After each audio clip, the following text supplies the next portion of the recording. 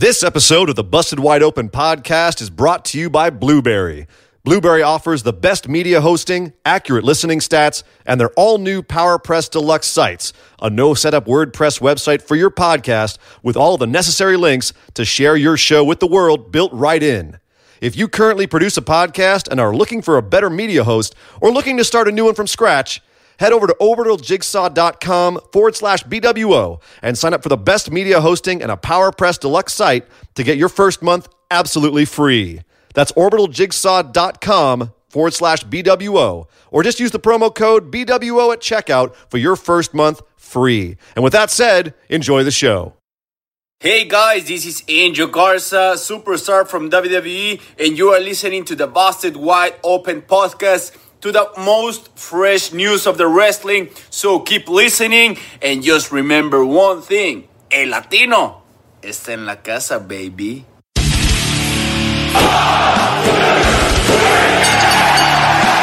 You're listening to the Busted Wide Open podcast, dropping the elbow on the hottest topics in sports entertainment and the world of professional wrestling. With your hosts, Nick Howell and Sir Ian Dangerous. Coming to you from the Orbital Jigsaw Network Arena in sunny Southern California.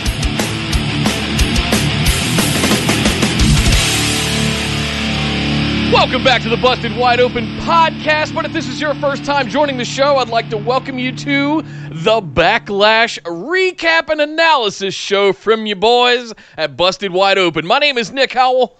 And I am Sir Ian Dangerous, and I have Right Now by Van Halen stuck in my head. And it's not because Miz and Morrison did a music video that was basically a cover of that song. Oh, no! It's because right now we got to talk about Backlash, which just wrapped up, and it was supposedly going to have the greatest wrestling match ever on it, Nick, between Edge and Randy Orton. So we have to talk about if they lived up to that lofty goal, that lofty advertising tagline, that way of getting hits online. We have to talk about if they lived up to that. We have to talk about the rest of the show because we had several titles on the line in the show. We had lots of stuff happening after WrestleMania that led to this and could potentially lead to Extreme Rules, which is coming up next month. There's lots to discuss, Nick. There's lots to get into. Yes. Let's do some housekeeping first, and then we can do all that. Well, yes, as always, guys, BWOpodcast.com is where you can find everything. Plus, if you're watching here on YouTube, you can find all of it in the description down below.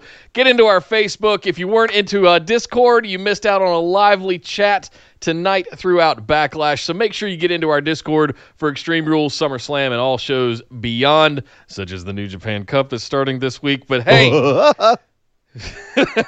there's going to be some late night owls up watching New Japan Cup super late. So you want to be in the Discord, make sure you get into there. We're going to have dedicated channels for all shows all throughout the week so you guys can chat live. Plus, it's exploding, it's growing, it's a lot of fun to be in there. So make sure you find your way into that. Again, link in the description below. If you're not listening on YouTube, or if you're not watching us, I should say, on YouTube, head over to youtube.com/bustedwideopen. Slam that subscribe button, like the videos that you enjoy, and jingle your notification bell so you get notified anytime we put up new content like BWO Daily, which is our new daily news show Monday through Friday all throughout the week. Lots of fun doing that. It's a short 10-minute-ish news bites of the day kind of show that replaced what you might formerly known as the other news lightning round that we used to do. Hated to see that go, but it needed to be its own thing, just like listener questions evolved into the patron mailbag. But you can only find that over at youtube.com/bustedwideopen. So make sure you're subscribed to the channel to get that and much, much more content on the wrestlings. And last but certainly not least, head over to patreon.com/BWO. Thank you to all of our phenomenal ones and all of your lovely support. We really, really appreciate. Welcome to the new patrons of this week. Thank you guys for signing up. But that's the best way to support the show, to get access to exclusives like copies of the show notes to read through as you listen or watch. You can get bonus episodes, all kinds of good stuff over there at patreon.com/BWO. But let's not waste any more time. No. And everybody knows where to find things at this point. We're in year 4. Right? If you hadn't figured out where to find all of our stuff yet, most of it's in the description or somebody can help you find it. But let's go over and talk about what we just watched at WWE Backlash.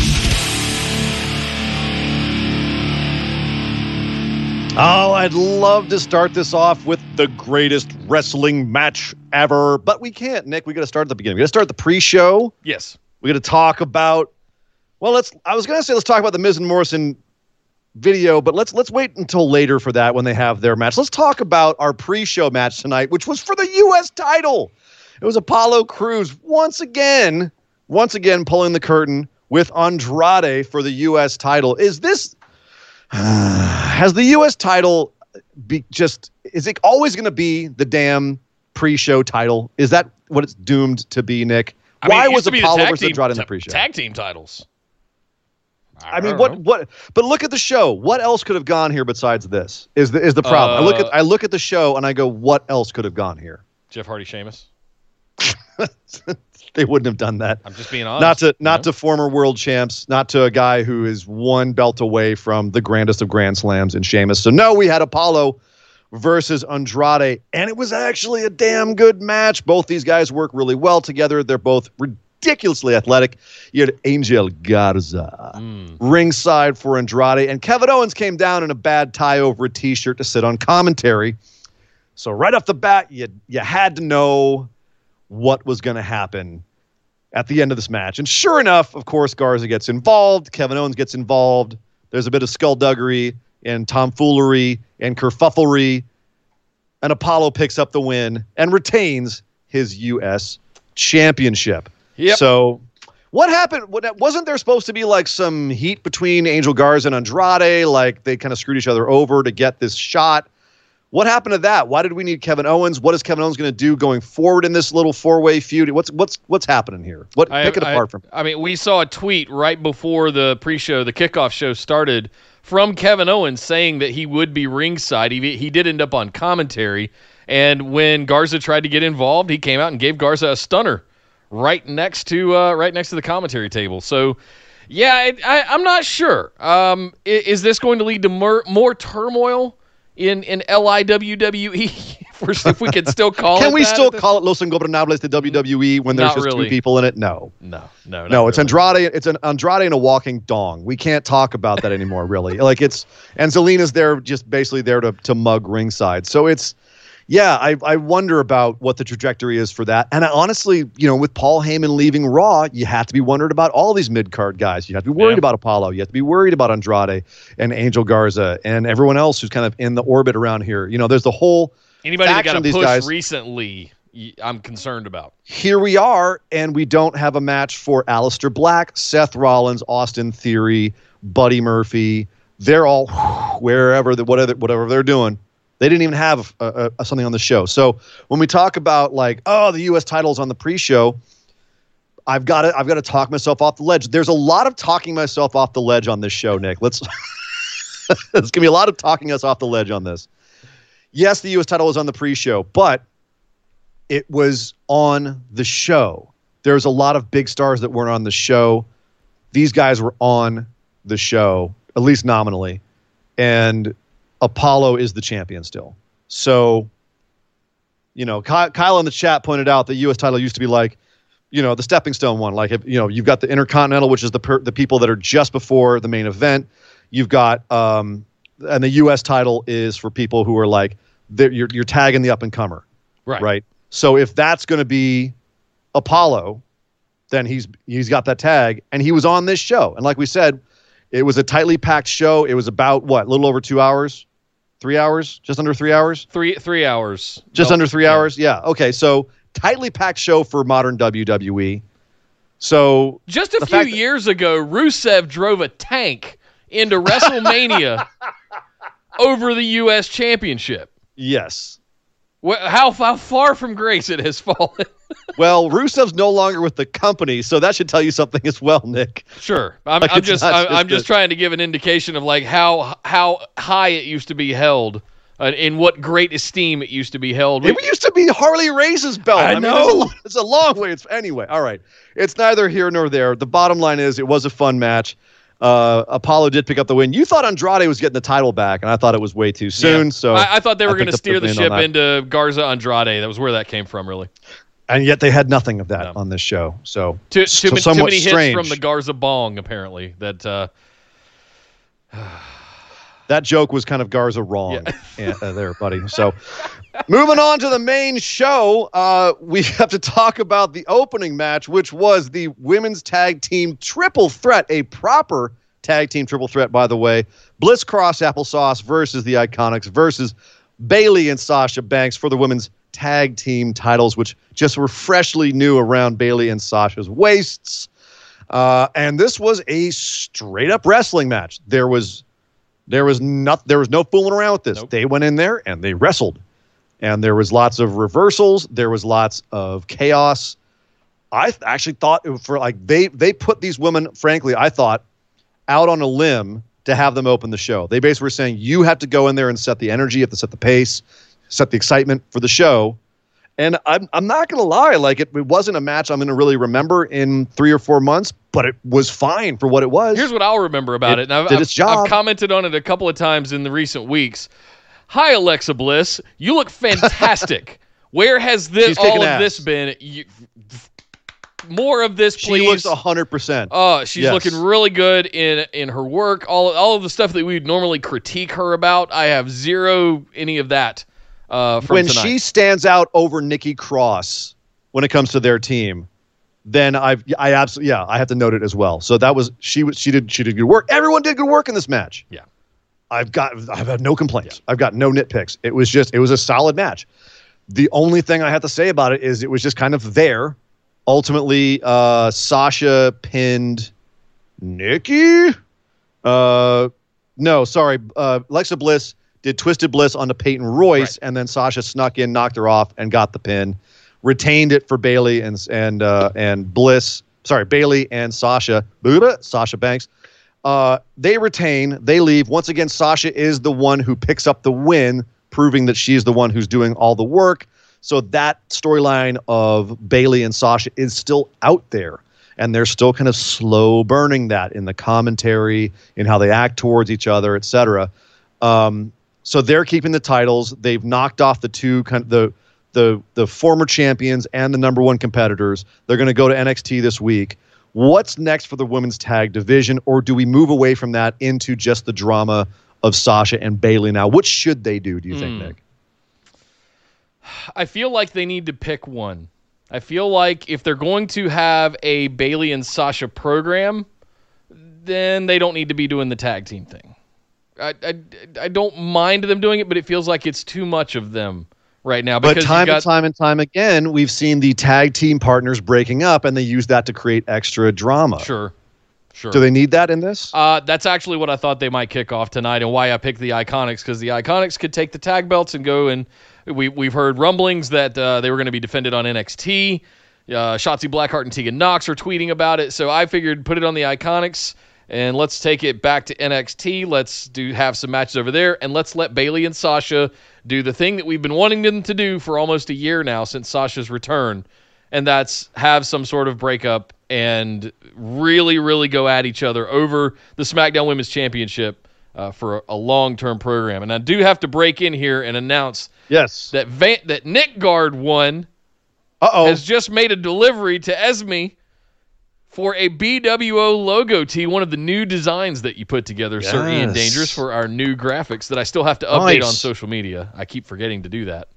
Come on. Thank you very much, Esme. Enjoy the shirt. Thank you, Esme. Thank you very much, love. Billy, I believe, is having a crisis of conscience of whether he would get beard envy or not, so I think he's going to get a sunglasses tee instead of the beard tee. But either way, Billy, thank you. Hey, one or the other. Yep. Either way, you got to have a gimmick. It's funny because in my notes, I actually have you as picking Sasha and Bayley. If you did pick the Iconics here, that's even worse for your pick'em score. Oh, no.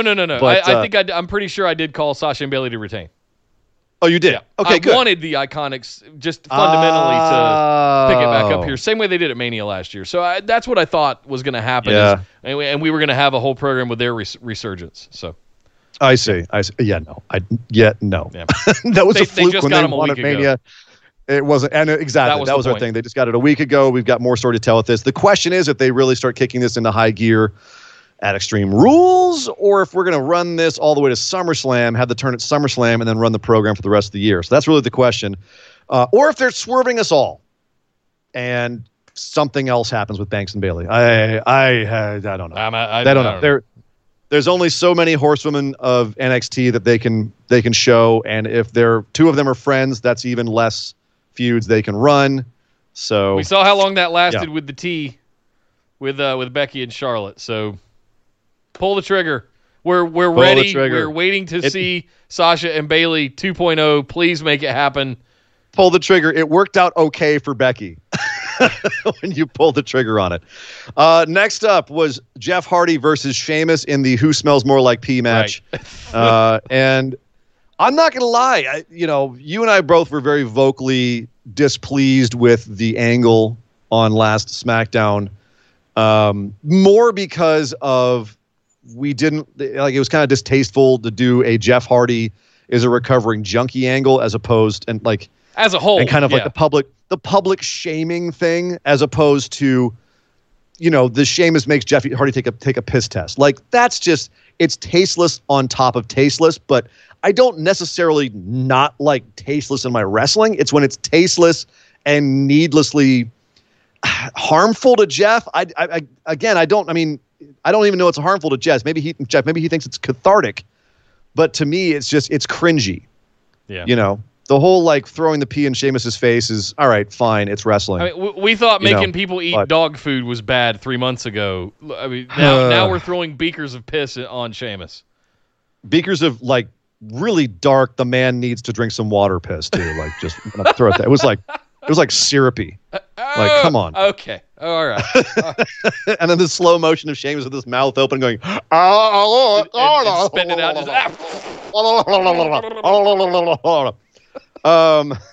So then we got this one. So I wasn't excited for this match, and I was surprised. They got me into this match by the end of it.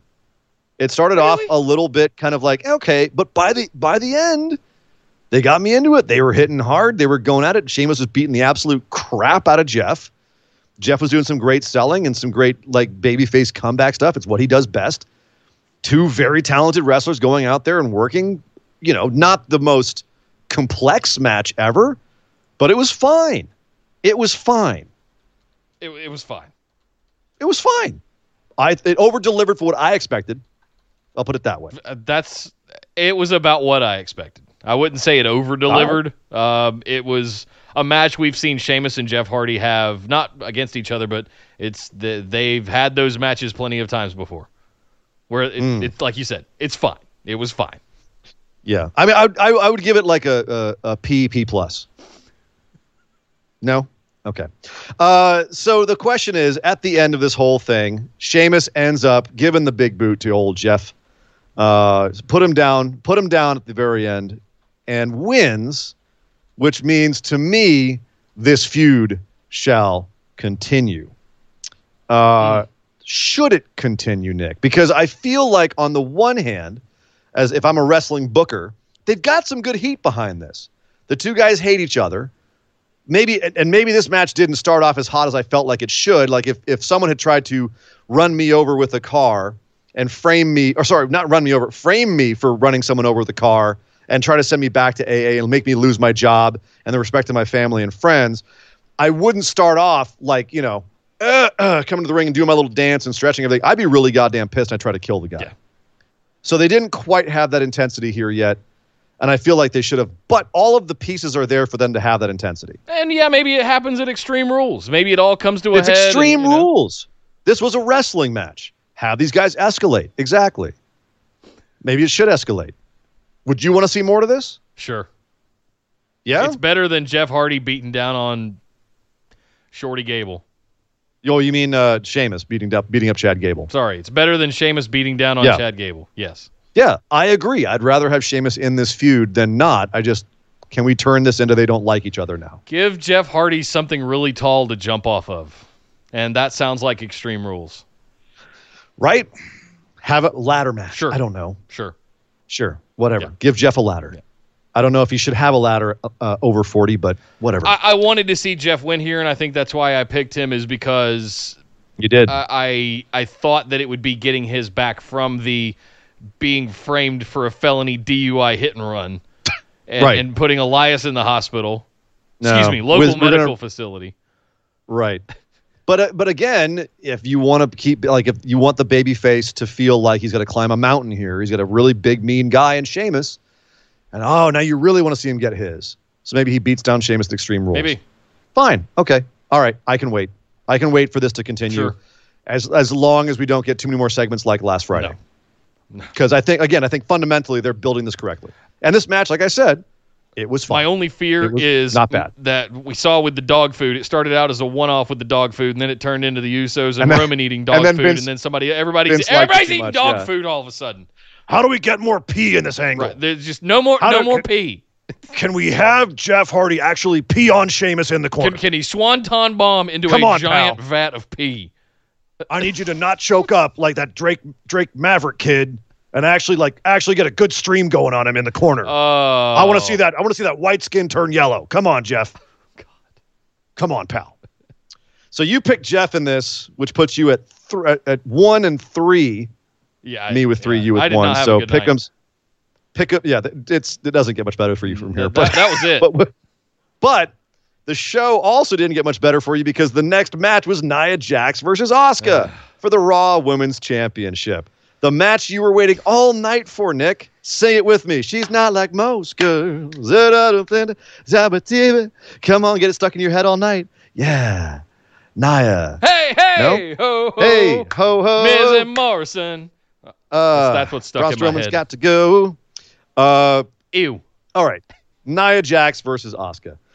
All right. Well, hang on. Before we get to that one, Kyle snuck a super chat in. I want to get to it. It's about the last match. Thank you very much, Kyle, for the $5 super chat. The good thing about this Hardy and Sheamus feud, they don't need to stall for either of them like Roman for Mania. That's a good point. There's no need to pump the brakes at all. They can just let those two go. They have got their own program. Yeah. You don't have to deal with the Usos and Corbin and his lackeys and just other things, Elias and all the different things orbiting. But not yet. Wait till Elias gets back. Right. Elias gets back, and Chad Gable wants some revenge on Sheamus, and so Sheamus goes and gets Cesaro and because his old buddy Cesaro from the bar with Nakamura, and then we have a whole bunch of stuff going on. Yay! Thank you, Kyle. Yay! Nia Jax versus Asuka. I'll say this: Asuka did her best. She did her best to make this an actual match. Yeah. You know, it was big monster versus fiery little baby face. Asuka starts getting beat down, and then Nia says, "Where's Kyrie?" Sorry, it's Nia. Where's Kyrie? Oh my God. And where's Kyrie? I want to see Nia, and I'm going to say this as objectively as I can. I want to see Nia evolve into a better base for some of these smaller women to work off. We saw glimmers of hope when she would work with like Ronda Rousey. But I legit she should be a phenomenal base for someone like an Asuka, as experienced as she is. Was. That octopus looked great, and then she countered it. Totally. That looked really good. Yes, but there's something still not hitting the mark. There's something that's just not landing, and something's missing. And I can't, as you guys know how I feel about Nia, but all of that aside, I have hopes that she'll find her place as being that monster base that everybody can work off of. And she just really hasn't hit it yet. And it's only the most experienced ladies that are able to find and work with her effectively. Yeah. We've seen Alexa Bliss have a lot of problems in the past working with Nia. We've seen several ladies have problems working with Nia who shouldn't have problems. But I would expect an Asuka to have a really good showing with someone as big and as powerful as Nia, because she is, or at least a decent showing. This was a good base. Yeah, this was one of the most lackluster matches on the card because it was just there. First of all, this is the person who took out your best friend, and that story wasn't really there. It was there only at the one moment where Asuka was like, "Oh, that's right, you beat up my friend. I'm going to kick your ass." Beat her up twice, whether that was intentional or not. And then the ending, the problem is that we didn't even get a good ending to this. It was a count-out ending. They're brawling on the outside, and they get counted out. So Asuka retains, but we don't have a solid finish, which means we're going to see it again at Extreme Rules, Nick. Okay. We're going to get more of this. And there wasn't any crowd there to crap on it the way that a live crowd would. Can you see the glee and the joy in my face? Gleeful. Yeah. Very gleeful. Yeah. Okay, so the one thing here is we knew that Nia was going to be the next competitor for the Raw champion no matter what. Becky went out with pregnancy, and Nia was supposed to have been her next challenger. I like Nia better with the story that they're propping up here, which is Asuka doesn't feel like she's a legit champion because she was handed her championship belt instead of winning it. So once again, she didn't win it in this match. So Nia is the monster she has to overcome to legitimize herself as champ. Yeah. That's a good story. That's a good story. And I think that if they really turn into that and drive that home more as opposed to kind of starting that on this show, they can do something with that. The problem is how good of a match are you going to get out of Nia with Asuka? Really? No, you're not. It's not going to be that simple. The high water mark is not going to be as high as when she moves on and goes on to somebody else and picks back up with Charlotte or whatever. Because her and Charlotte the last 2 weeks on Raw have just been like, it's so refreshing. Terrible endings, but yeah. So also refreshing, that music video for Miz and Morrison. My goodness, let's talk about that, man. With Braun Strowman versus Miz and Morrison for the Universal Championship. Right at the beginning of the show, we find out, and apparently Miz and Morrison find out as they arrive at the arena, that this match now is for the Universal Championship, but instead of Miz and Morrison sharing it if they win, only one of them gets the belt if they win. Whoever gets the pinfall gets the belt, which, Nick, in my books, makes this a triple threat match, right. Does it not? It does. I mean, they're still tagging in and out, right? So it wouldn't. So I guess that's the only excuse is that they're tagging in and out. Is that there's still a tag team. It's a 2-on-1 handicap. But if you had two tag teams and one guy was hurt and the other guy decided to go anyway, it'd be the same kind of thing as this. So, yeah, they were tagging in and out, kind of. They were tagging in and out. It was a great psychology of them trying to psych out the big man, using the fact that there's two of them to get behind him. And ultimately, because the second that they announced that rule, we had to know that one of them was going to mess with the other one when they tried to get the pinfall. Miz, quote unquote, instinctually, they had the big man beat. Morrison goes for the pin. Miz just instinctually goes and knocks Morrison out of the ring and then is very apologetic. I'm so sorry, I didn't mean to. Doesn't go for the pin himself. I'm so sorry, I didn't mean to. And of course, Braun then mans up, power slams Morrison 1, 2, 3. Braun retains, which was not surprising, nor was the means of the finish, but it does leave open the question, what now for Miz and Morrison? Is that going to drive a wedge between them? Or is this just a blip? Just a blip. I think I hope so too. They're looking a gift horse in the mouth with those two, and their act is amazing. I was commenting on the entire show. Yeah. Like they're so funny and so fun. Their real life friendship is so goddamn wholesome too. Yeah. That if you split up Miz and Morrison, what are you doing? Yes, just absolutely. Their music video for their new song had me absolutely tickled from the beginning to the end. Whether it was the George Michael Miami Vice linen suit that Miz had on, the fact that Morrison is like fake playing the Van Halen piano at the beginning and then just rips his jacket off and is topless the entire thing. I'm sorry. The random harp. I'm sorry, I'm freaking out a little bit. I hate to cut in on everybody. What? I just got an email. You okay? I just got an email. Oh. This has absolutely nothing to do with Backlash. Oh, okay. New Japan Pro Wrestling event finally coming back tonight. Oh, God. It's back. I don't know what this is, but we knew that. Sent me an email. We knew that, Nick. I know, but it's really happening, guys. We already knew that. What's wrong with you? We already knew that was going to happen tonight. I know. Now I know it's real. And now I know it's real. I thought something real was happening, man. I thought something like big was some big breaking news or something. Chris Statlander magically healed her knee or something, but no. Oh God, it's happening. Okay. Oh, all right. I'm very excited too, man. Sorry. But geez, don't do that to me. Don't do that. All right. What next for Braun Strowman, Nick? Do you think he goes back to Bray? Does he? What happens next for him? I mean, this was a floater feud right here, wasn't it? No, so what happens at Extreme Rules? That's what I'm saying. Like, what are we doing next? What's next for Braun? Otis? Otis like threatened at one point backstage he was going to come out, and if Miz or Morrison won, he's going to cash in. And part of me actually went, oh, God, I took that flyer on Miz and Morrison, but actually the guy that's going to walk out with the Universal Championship is going to be Otis. And I had that thought. I think that was the intention. That's what they wanted everybody to think. But, yeah, at the end of the day, going into this, I just realized that it was really dumb of me to think that was even possible.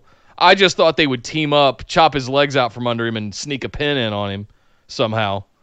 Combined pin, or they'd stack on top of each other or something like that. And yeah, it'd be really fun with both of them running around with a Universal title going, no, I'm the champ. No, I'm the champ. No, I'm the champ. No, I'm the champ.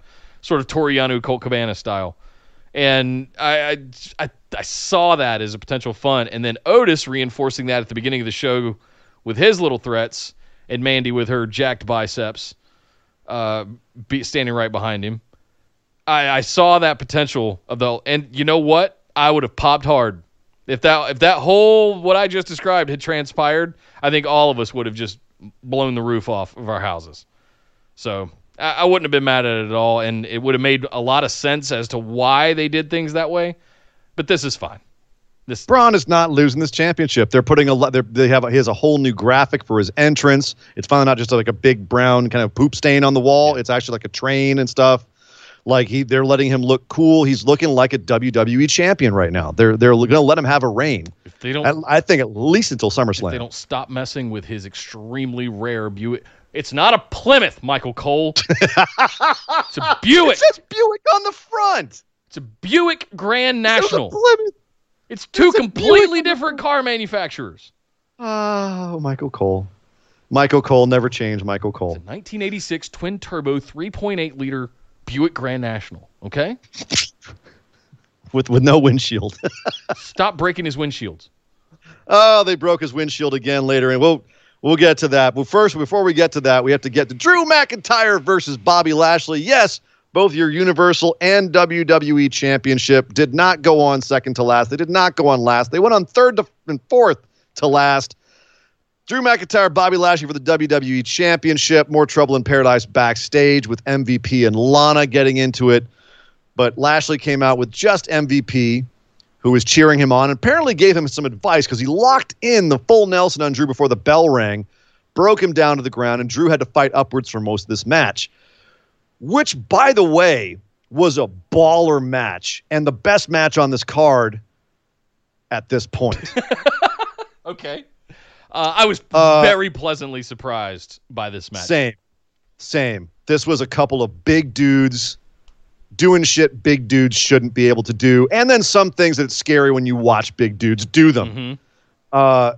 And also, Nick, the other thing I want to call out, and maybe this was them calling back to their TNA feud, which was very MMA flavored, but they were throwing in some moves in this match that you don't ever see them. They don't see them do. Drew did a Kimura lock on Lashley.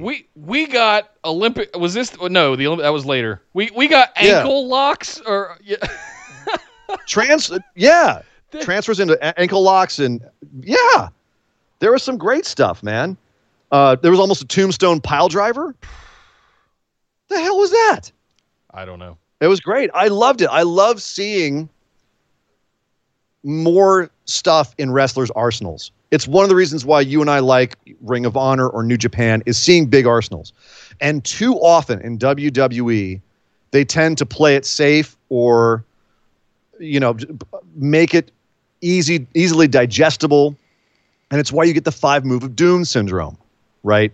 Where you have the moves that you recognize. Okay, well, we know this move. Randy Orton's one of the biggest offenders of that. One of the biggest offenders. Yep. So when you see some of these guys whipping out new moves into their move set and into the flow of the match, it's impressive. Yeah. It's entertaining. It's exciting. And this was exciting. Seeing these guys, this is the best match Lashley's had since he came back. I'm going to say it right now. Absolutely. He's had nothing near this caliber of match since he's returned to WWE. Yep. He looked great. His move set looked great. He made Drew look great. Drew made him look great. This was very entertaining, very fun, fast-paced, and the only thing was that at the end, at just a seemingly arbitrary time, Lana comes sashaying down to the ring, hops up on the apron and starts bitching at the referee for some reason, which made no sense. And then, of course, because she's on the apron, Lashley keeps almost running into her, then does run into her. She takes out MVP on the outside. Lashley turns around into a Claymore 1, 2, 3. And I think I woke my lady up with a "God damn it!" Yep. Lana has never felt more out of place. Even when she she wrestled for 2 minutes, against Natalya and Carmella and Naomi and whatever that run was. Right now, she feels really out of place. And I think it has a lot to do with what we went through earlier this year with the wedding stuff and Rusev and all of that fallout. But she feels like she has nothing to do. And I saw we had this match and it was going gangbusters. And the fact that Lana came out to ruin it, so we're going to have a divorce court now with Jerry the King Lawler? Just get the divorce over with, please. End that stupid angle. It's got to be done because we now saw what Lashley is capable of. You can't go back from that. It's been like a long torpedoing of Lana's career. Like, how is anyone ever going to want to see her ever again? And it's not good heat. No. Either. This is not like Vicky Guerrero heat. This is like, oh God, you suck so much. Yep. And it made her look stupid to come down to the ring and cost the match in just such a, as I said, arbitrary way. It makes her look petty to keep sniping at MVP. And Lashley just kind of looked at her and walked away. Like, it's just, the whole thing is just kind of eye-rolling. And it's not helping her. No. And it's not going to help her in the future. You're not positioning her to be a great heel manager later or to have a career after this. This is going to make people not want to see her. If she's on her own after Lashley and she split up, what's she going to do? You've ruined her. You've made everyone just be like, oh, you suck. Not even in a Baron Corbin way. So it's kind of sad to see. And it was sad that this match was ruined in this way because it was a really good match. Yep. Up until that point. Agreed. Which indicates to me that Lashley Drew will continue, though. So at least we have that to think about, Nick, is yes, they bungled the end here, but maybe that bungling was just so we can see an Extreme Rules match between the two of them, and that will be awesome as well. Put it in a cage so Lana can't get in there, something like that. Lana in a shark cage. Oh, don't do it. No. No, Nick. It's actually not a bad idea. No, it's a terrible idea. No, Nick. What do you want, Lana on a pole? No, I do. Keep her away, okay? Hello. No. What's the difference? Hello. Actually, never. Oh my. What have I said? Okay. Let's backpedal out of that one. Indicators. We've talked about this for too long. Right. All right. We both called Drew to retain here. Of course. This will probably continue. So awesome. Yeah. Now we get to the part of the show where stuff's going to get real interesting because shit got weird from here. Weird. I felt like I was watching a Netflix B movie. So we thought when we did the pick'ems that we were going to see New Day versus Cesaro and Nakamura for the SmackDown tag titles. That was not the match we got. We got Street Profits versus Viking Raiders. Anything you can do, I can do better. Finally, for the tag team titles for Raw. Finally, we're getting a wrestling match. Was what we were promised. Yep. That was not what was delivered. But before we get to that, in the Super Chat, Line Drive Kyle, thank you very much, $1.99. He says, Punk did propose a shark cage in December. Yes, and I shit on it then, and I shit on it still. It's more appropriate now, I think, for the shark cage. But because the whole point is to keep the person in the shark cage out of the ring and not unable to do anything. Right. But no! Oh, God, no.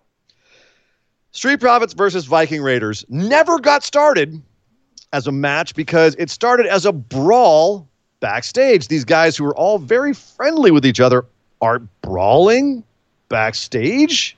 What?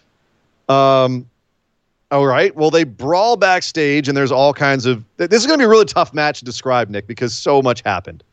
There was so many gags and weird things that happen in this. It was much student film is what. Good Lord, what is happening? Oh, we dropped. We again. are back. No. Hang on. Hello. Hang on. I think we're back. Are we still going? No. Wait 1 second. Let it recover. Okay. Are we back?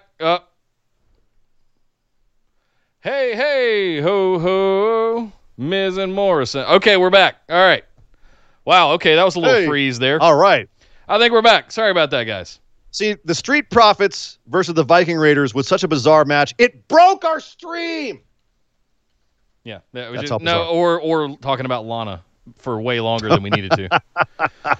Torpedo. This was a ninth grader's student film. Is what it felt like, a parody of the first Fast and Furious movie and like Miami Connection or something. Some shitty Netflix B movie.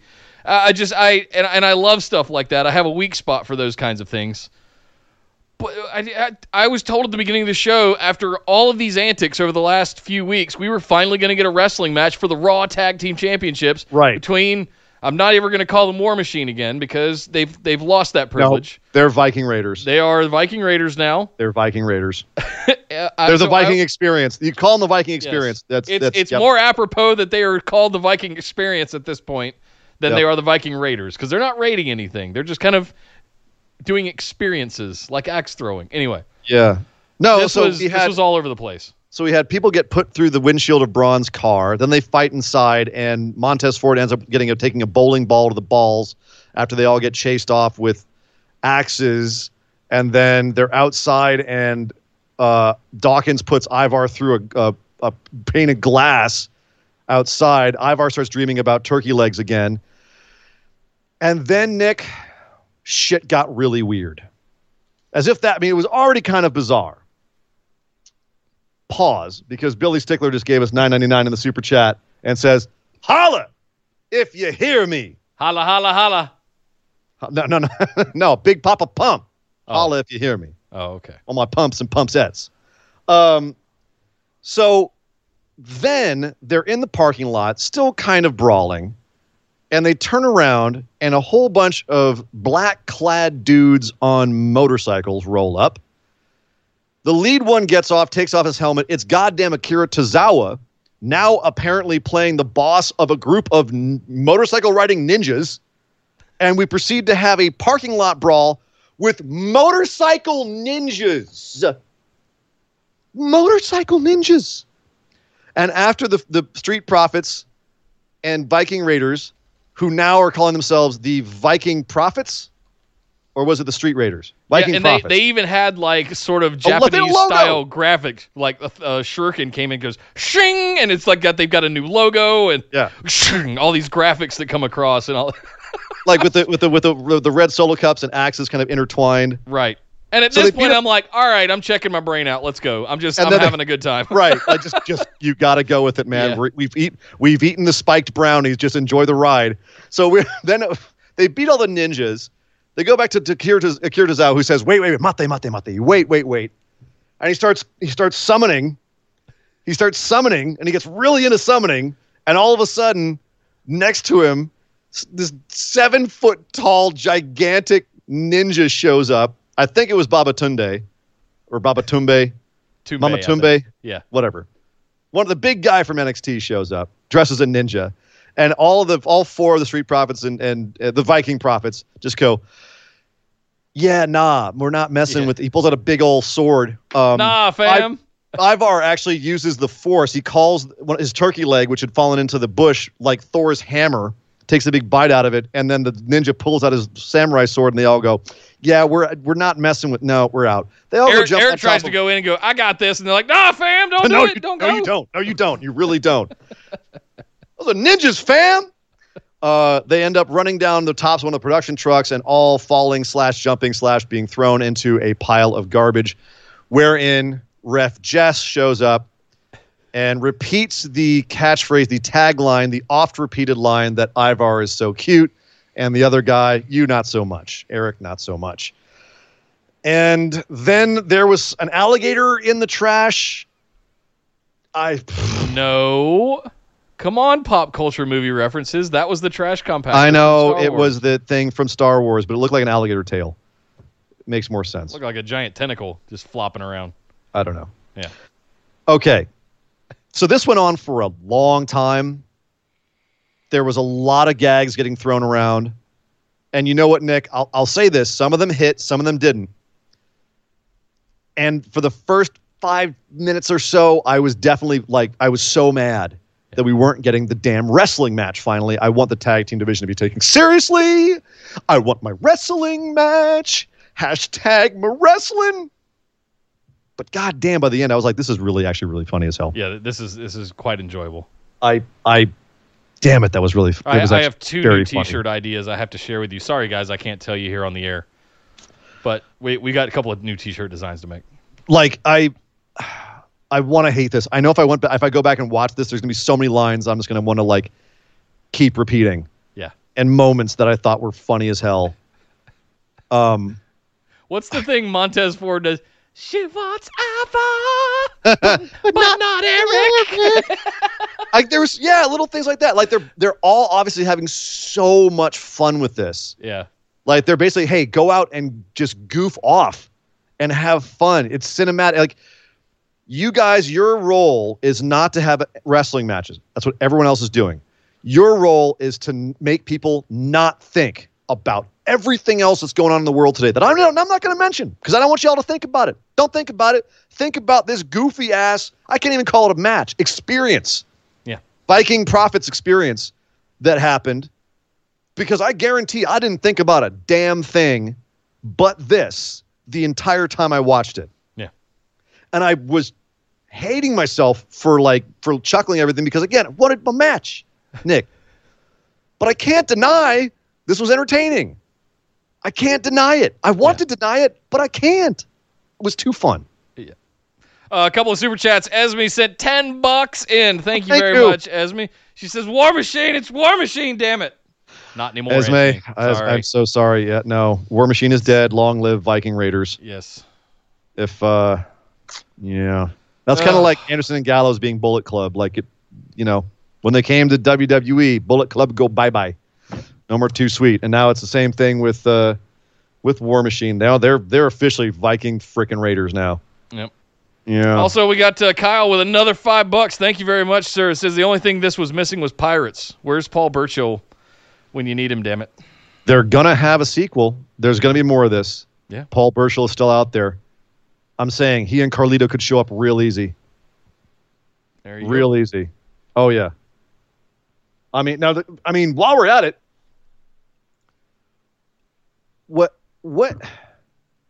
is Akira Tozawa going to show up with a bunch of ninjas on Raw next week?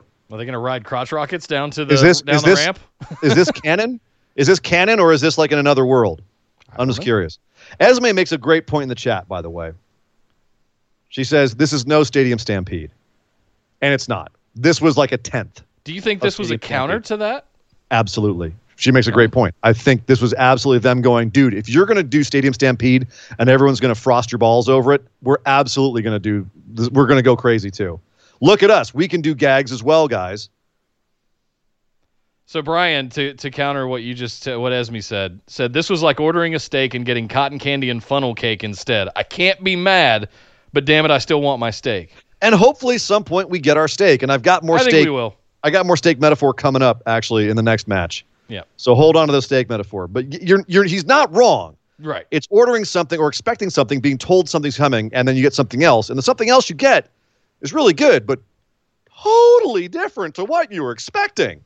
Right. And maybe later on, when I feel like cotton candy and funnel cake, I'll go back and watch this match again and be like, it's sweetly sweet. It's melting on my tongue. But yeah, my brain is still kind of reeling from this match. I gotta admit, I'm also a fan of the turkey legs. I can't go to a Renaissance fair without having a giant turkey leg. So you do look like Ivar's first form, so that's not really surprising. True. That's true. Yeah. There's too many people that write us on this show and go that you're really attractive. Me, not so much. Yeah, that's kind of our gag. They're stealing, but it's okay. That would be the first Nick, but not Surrey and dangerous. Oh, girl. Oh man. it's time. We finally have to do this. We have to move on and talk about the greatest wrestling match ever between Edge and Randy Orton. Oh, God. So, the greatest wrestling match ever. Yeah. How they build this. And the match starts off with Michael Cole announcing, as if it's this great thing, we have enhanced the sound for your enjoyment and extra camera angles. We've made this an even more special match than it already was, which of course is Michael Cole WWE's we pre-recorded this match to make sure that we could edit it so that it was no botches and it was exciting. We piped in a bunch of fake crowd noise because we only got 20 people in the damn building, and they're all exhausted by this point and don't know when to cheer and when not to cheer because they're worried about getting freaking fired. So then we're going to have a couple extra camera angles. Awesome. Oh, yes. They actually had one of those. This is awesome. No, that was the PC people. I know. That was their that was their version of this is awesome. This is awesome. God, I want to sit down. I think they went to pond5.com and just downloaded like some stock audio from Beehive and just laid it over the top as like room tone. Well, they need to go from Pond 5 to Pond Far because we need to get some serious excitement in here. And if you want to get people lit up, yeah, you know it's all about Pond Far. That's for my nerds out there. Okay. So we got the piped in crowd noise. We also got piped in Howard Finkel's freaking ghost. Because they dropped down, this was one that, man, I'm still figuring out how I feel about this. You had Little Nate as the ref dressed in the old powder blue with the bow tie. So throwback ref attire. You had the old Madison Square Garden drop down microphone with the two mics coming out the back and a spotlight on it. No one there, but the voice of Howard Finkel. Right, may you rest in peace. Announcing and the old MSG logo from back in the WWF kind of days. Yeah, and early 80s. Yeah. Yep. So real throwback feel to start with that. And you know what this felt like to me? What my gut reaction was is like, this is some shit I would create in 2K. Like this like I would have like the old throwback arena with the old ref uniform, and I'd have Fink announcing, and I'd have like I'd pick the Performance Center as a venue, and I'd have like different crowd things. It was like a Creator Wrestler kind of supercut, and it felt silly, and I didn't take it seriously at first. I mean, once they got going, mm-hmm. But the setup initially and all of the noise and all that stuff. It's just no, it's just too much. It's funny because some of it I liked and some of it I hated and some of it I don't know how I feel about yet. You know what I mean? I don't know how I feel about Ghost Finkel. Like I as a tribute, great, but it just felt like it was capitalizing on it a little bit too, and it just I haven't quite. The show just happened. I haven't quite settled on that one yet. I don't know. I hated the piped-in crowd noise, the fake cheers and the fake boos, and we were debating it in the chat while it was all going on. We were debating it in Discord, and some people didn't mind it, and some people liked it, and some people, like me, hated it. To me, it felt so forced. It felt like a bad sitcom with a laugh track. It felt fake. You could tell there wasn't a big crowd there, and the timing of it was off, and it just, you know what I mean? It was like, because Nick, let's say this. It was not the greatest wrestling match ever. Correct. But you know what it was? A goddamn good match. Yeah, it was. It was really freaking good. And had they just left it alone and not done all this pomp and circumstance, not done all of this staging of everything, and just let those two brilliant performers have their time, it would have been flawless. But this is the thing, is to go back to the steak analogy, it was like having a perfectly cooked steak. And you don't know if it's the best steak in the world, but it's one of the best steaks you've had in a while, right? You know it's a damn good steak. Like, it's a really good steak. Yeah. But then they threw a bunch of confetti on the plate, and then there's a whole bunch of garnishes around it, and you've got waiters coming up to you while you're eating it and singing stuff at you, and you're just like, can I just enjoy my goddamn steak without all this extra bullshit. Please? All the extra bullshit is ruining my experience of this steak. It's well said. And that's what this match was a whole bunch of extra shit, some of which kind of actually messed with the flavor of the steak itself that we didn't need. And honestly, I would have enjoyed the steak more if on the outside of the restaurant it hadn't said best steak in the world, because now I'm judging that steak. And I'm getting a steak that if I hadn't seen that, I'd be like, man, this is one of the best steaks I've had this year. I can't remember the last steak I had that was this good. But now I'm sitting there going, but is it the best steak in the world? No, probably not. Of all time, no. It's not the best steak in the world. I'm immediately shitting on the steak. Ever. So I'm immediately shitting on the steak. So there was and again, like, yes, we can go off on the metrics and all of the online clicks and everything that WWE is trying to get with this title and pushing this and advertising. It still does a disservice to this match because, dude, let's not make any bones about it. Orton and Edge went out there and they delivered a goddamn clinic. They had an absolutely amazing match that started off, I thought, in first gear and ended up between 5th and 6th. Like, I actually thought the psychology was really basic at first, and then they dial it up. Yep. And the only nitpick I have about the last third of the match is they started doing finisher spam, like homages to other people's finishers, and I thought that was a little cheesy. But I have to nitpick because it's hard to do anything else. This match was very, very, very good. Yes. And frankly, I enjoyed the finisher spam. I enjoyed the throwback. I enjoyed the nostalgia. Hashtag my wrestling, you know? Yeah. And honestly, like I said, it's my opinion. I'm nitpicking. I totally understand if people have other opinions. Speaking of opinions, in the super chat, Esmeralda, thank you, love, $2. She says, Little Nate, Charles Robinson, love him. Me too. He was the perfect man for this match. Also, big horror fan. So much love to my dude. The only thing that he could have done better in this match was at the end to take that old uniform off and just start doing Ric Flair elbow drops on it. That would have been great. But about as good as them doing finisher spam. Yeah.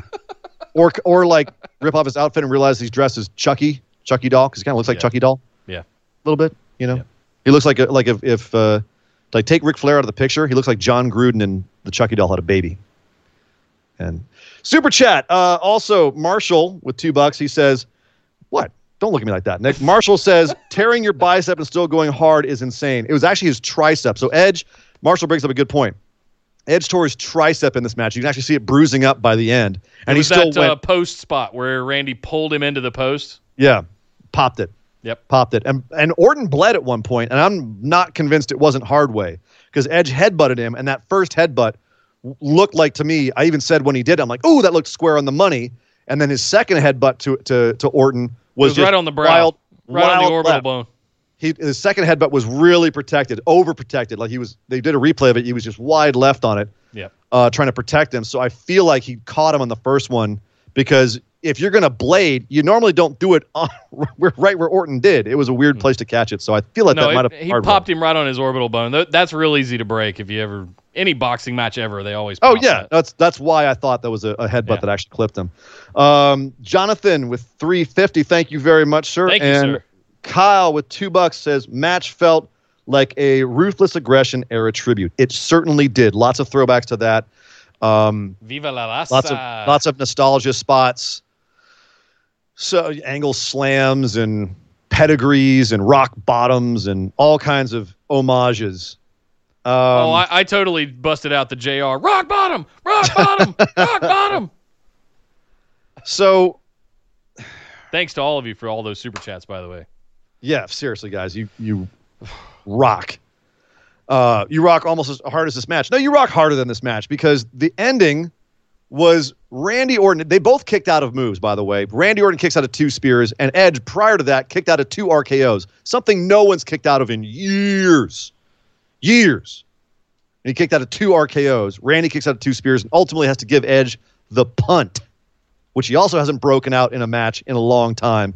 He had to give him the punt to put him down. And I can find no more fitting or ironic finish to this match, Nick, given Randy's recent antics on Twitter, than him ending the match with a resounding leg slap move. Yeah. That's just a little bit too perfect. Yeah. I'm almost wondering if it was intentional because of that. The punt is too perfect a way to finish it, though, given everything. You know, that's his legend killer move. And he's putting down another legend. And then he gets down to the ground next to Edge afterwards, gets right up in his face. Edge is literally crying. Tears are actually streaming down his face. And Randy goes, go home. Go home to your wife, Beth. Go home to your kids, Lyric and Ruby, and tell them Uncle Randy said hi. And then he gets out of the ring, and Edge is just left there staring at the lights with a busted truck. Wouldn't get on the backboard, refused medical help. Shakes off the backboard. Randy's at the top of the ramp, staring back at him. Edge gets to the ropes, and then we have like cut back and forth between Edge and Randy's face to close the show. We'll have like an expression off, like who can do the most expressions in the least amount of time. They do their expressions. That's the end of the show. So this was a shock. We both called Edge to win this because the way this was built, Edge needed to get his mojo back. He needed to prove he was the better wrestler. If he didn't win this, it really undercuts him. He's got a bigger hill to climb to come back. And now, not only does he have to overcome the fact that he was beaten by Randy Orton in a straight-up wrestling match, but he's also got a legit injury. So where does this leave Edge after this match? Well, speaking from firsthand experience, my injury that I had surgery on February 18th, which is right at 4 months ago, just shy of a little bit more than 4 months ago, was a torn bicep tendon. So they had to it wasn't my shoulder or anything like that. So if he tore his tricep tendon, it's 3 months. It's 3 months before you can load up your shoulder again because they have to go back and work on mobility and all that stuff. So it's not just a tendon reattachment or a soft tissue repair. You have to refix your shoulder all over again. And I mean, he was still using the arm. 6 months. They're still using the arm, so one wonders how bad the tear was. Well, I mean, my injury happened Memorial Day last year. I didn't get the MRI till January, and I moved house. So you can still use your arm. Your body will compensate for other places. Right. But once you have the surgery and the repair, it's 6 months of PT. It's 6 months of training. Damn. Well, if there's one thing we know about Edge is that he'll come back and train the shit out of it because he's got grit. So he will come back only stronger, and that's going to be right around road to WrestleMania. Road to WrestleMania time. Not saying, just saying. Edge another surprise entrance at WrestleMania, or sorry, at Royal Rumble. At Royal Rumble, maybe, Nick. By that point, the crowd will be back, so they'll be very happy to see him there again. So, all right, here let's put our final cap on this. Did the match live up to the hype? No. Did it exceed what we thought it was going to be realistically? Yes, but I don't have words so then for is it. So then is it a success? You gave the perfect analogy. I went to Morton's and I ordered the finest steak I could get, but for some reason, a mariachi band, a juggler, and a lounge singer all showed up and stood over the top of me while I was trying to eat the steak. And it's like, no, just go away. I want to enjoy this $100 steak that I just ordered. Leave me alone. Yeah. And when nothing left me alone. But and I when was you able tell to the story to your focus friends eventually. later, when you tell the story to your friends later, you will say, "Man, I had the best steak, but they just wouldn't leave me the hell alone." Yep. And I'm afraid it's how this match is going to go down in history. It was an absolutely amazing match. Wasn't the greatest match ever. That's always going to be the asterisk after this match. It was an absolutely fantastic. It may be the best match WWE main roster puts on this year. It could. It's the best one they've had so far. I can't think of. I mean, AJ Daniel Bryan was a barn burner on Friday. This is better than that. We've had two match of the year contenders in the last 48 hours as match of the year for main roster WWE. Sure. This was not as good as Okada Naito. This was not as good as Okada Ibushi. Sure. Sorry, it's not the best match of the year. I agree with it's in the discussion. Sure, it can be in the discussion. So far, it's a tough year. I want to be clear about something else too. I appreciate their ability to try new things and experiment. I appreciate the innovative work that it took to do a pre-recorded, innovative style of match where you could post-produce it, layer in some sound mix because that's not easy. Layer all of that stuff in. Have some ups and downs in your levels. They should have made it. They should have made it easy on themselves and just not done it. You should have just not done it. Yep. And I hope you recognize that. I hope you learn the lesson. I hope you did it and you're never going to do it again because you saw what happened. But Nick, people liked it. And people do like it out there. And that's fine. That's fair. Like, I know a lot of people that can watch sitcoms and hear the laugh track and they don't mind it. They, makes them laugh at the right time. A lot of people are like, oh, thank God, crowd noise. So that's not a lesson. I didn't like it. You didn't like it. I don't think WWE is going to change that. And I do wonder, as a little asterisk to this before we move on and move out, is that we both agree it was a success against itself. It was not a success against its billing or its hype, but it was a success against our expectations of what it realistically would be. But I wonder if it would have been, or if it could have been, if they didn't edit the shit out of it and they didn't shoot it in this way. Yeah.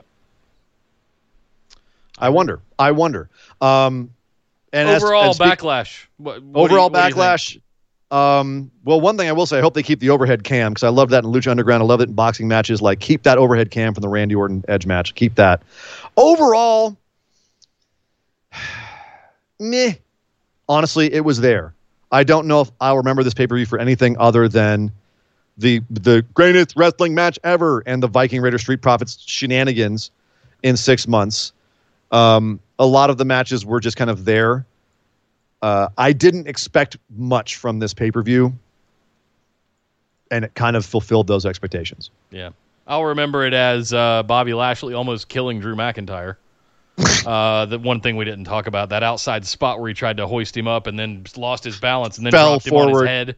And luckily Drew is good enough in the air that he was able to tuck and roll. But Drew's a heavy guy, man. Listen, I was like you. I was not expecting much going into this pay-per-view, and frankly, I had mixed emotions watching it live, going through it. New Miz and Morrison video, Alexa Bliss looking really, really good in the ring again. We didn't bring any piss back out to the ring in the Sheamus Jeff Hardy match. Piss? Yeah. Drew McIntyre and Lashley surprised all of us. I believe it's fair to say that we did not see that match coming. Sure. Who knows what the hell is going to happen with the Ninja Viking Prophets? I don't know. Whatever that was going on with that. If that continues to go on, that could be interesting. But yeah, I am going to go back and watch the Edge and Randy Orton match a time or two again, and I think we are going to remember that, not for the silly catchphrase, but for it did hit us all pretty hard in the nostalgia feels. For those I'll of us longtime fans. I'll watch the last hour and a half of this pay-per-view again. Yeah. Because it was the last hour and a half was great. Yeah. Last hour and a half was a B+, A-. The first half, I would say, was probably a C+, B-.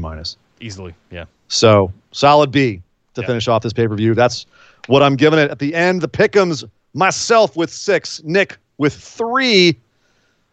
Dominating once again. I would have gone a straight 7 if I hadn't been surprised by Randy Orton pulling it out at the end over Edge. But, Nick, overall, I will say this. I don't want to come across like I'm down on it. I was entertained. And these days, if there's one thing that's kind of crystallized for a lot of us who watch wrestling, is that at the bottom line, we just want to be entertained. There's so much going on that we want to take a little break from, and we want to just go have a little fun time. And you know what? This accomplished that. It did. Last little super chat I got to sneak in here. Troy Kearney sent in $2. Thank you very much, sir. He said Edge will quit after a spear from a wheelchair. Oh, don't bring up wheelchairs. Zack Ryder is still sore about that. Breaking news, in case you hadn't heard, ACL diving onto Kip Sabian. Stop. So now we're going to potentially have Britt Baker. Did we drop again? We dropped again. God almighty, what is happening? My internet must be flaky tonight. Oh, man. Hang on. I'm going to have to edit the hell out of this one. Great.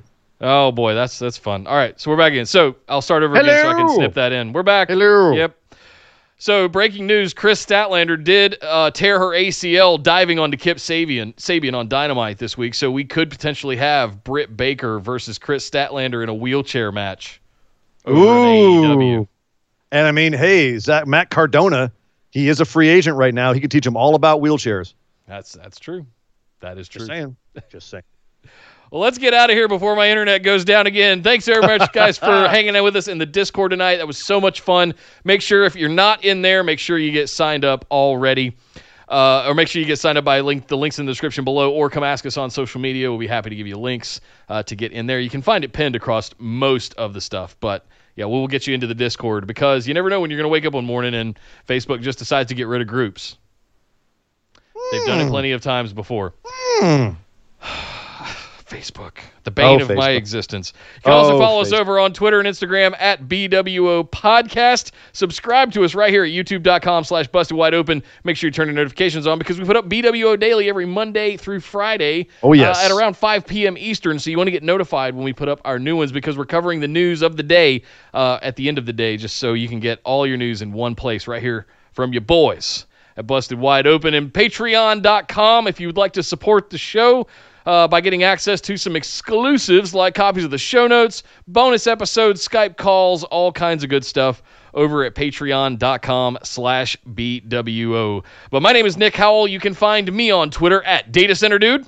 And I am Sir Ian Dangerous. You can find me on Twitter at Sir Ian Dangerous.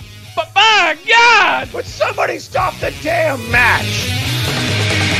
This show is part of the Orbital Jigsaw Network. For more episodes, subscribe to us on iTunes, Google Play, or Stitcher Radio. For details and show notes from each episode, check us out, orbitaljigsaw.com.